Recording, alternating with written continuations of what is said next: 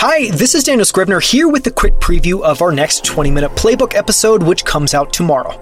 In it, I'm joined by Ilya Polosukin, co-founder of Near Protocol. Near is a layer 1 blockchain that's incredibly fast, has very low transaction fees, and is climate neutral, in part because of its proof-of-stake model. It's traded on crypto exchanges under the ticker symbol NEAR and has a market cap of just under $5 billion today. From 2020 through 2021, the developers working in Near's ecosystem, that's everyone building applications on top of their blockchain, quadrupled in size, making Near the second fastest growing chain behind only Solana. In tomorrow's episode, Ilya shares why he loves running daily and how it helps him remember to just put one foot in front of the other to accomplish anything.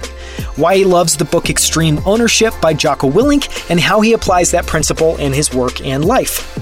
Why he's been fascinated with the concept of a social graph and building it into the Near protocol, and why he thinks it's so important for building a better world in Web3. Why he thinks everyone should find a mentor that's 2 to 3 years ahead of them in terms of where they'd like to be, and why he'd tell his younger self to focus on speed and velocity, shipping and moving quickly in everything that he does.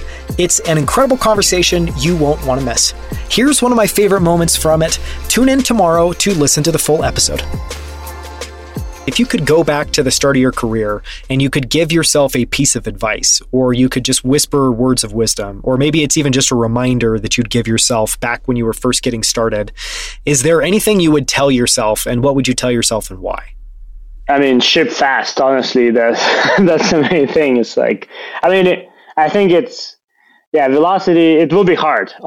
That's like, it's not easy. It will be hard, but it's about perseverance at that point. And then, velocity is always the important piece, because it's also like, if you don't have velocity, then you lose momentum. You yourself then feel down as well. And so, like, velocity is also kind of allows you to kind of overcome some of your own mental blocks.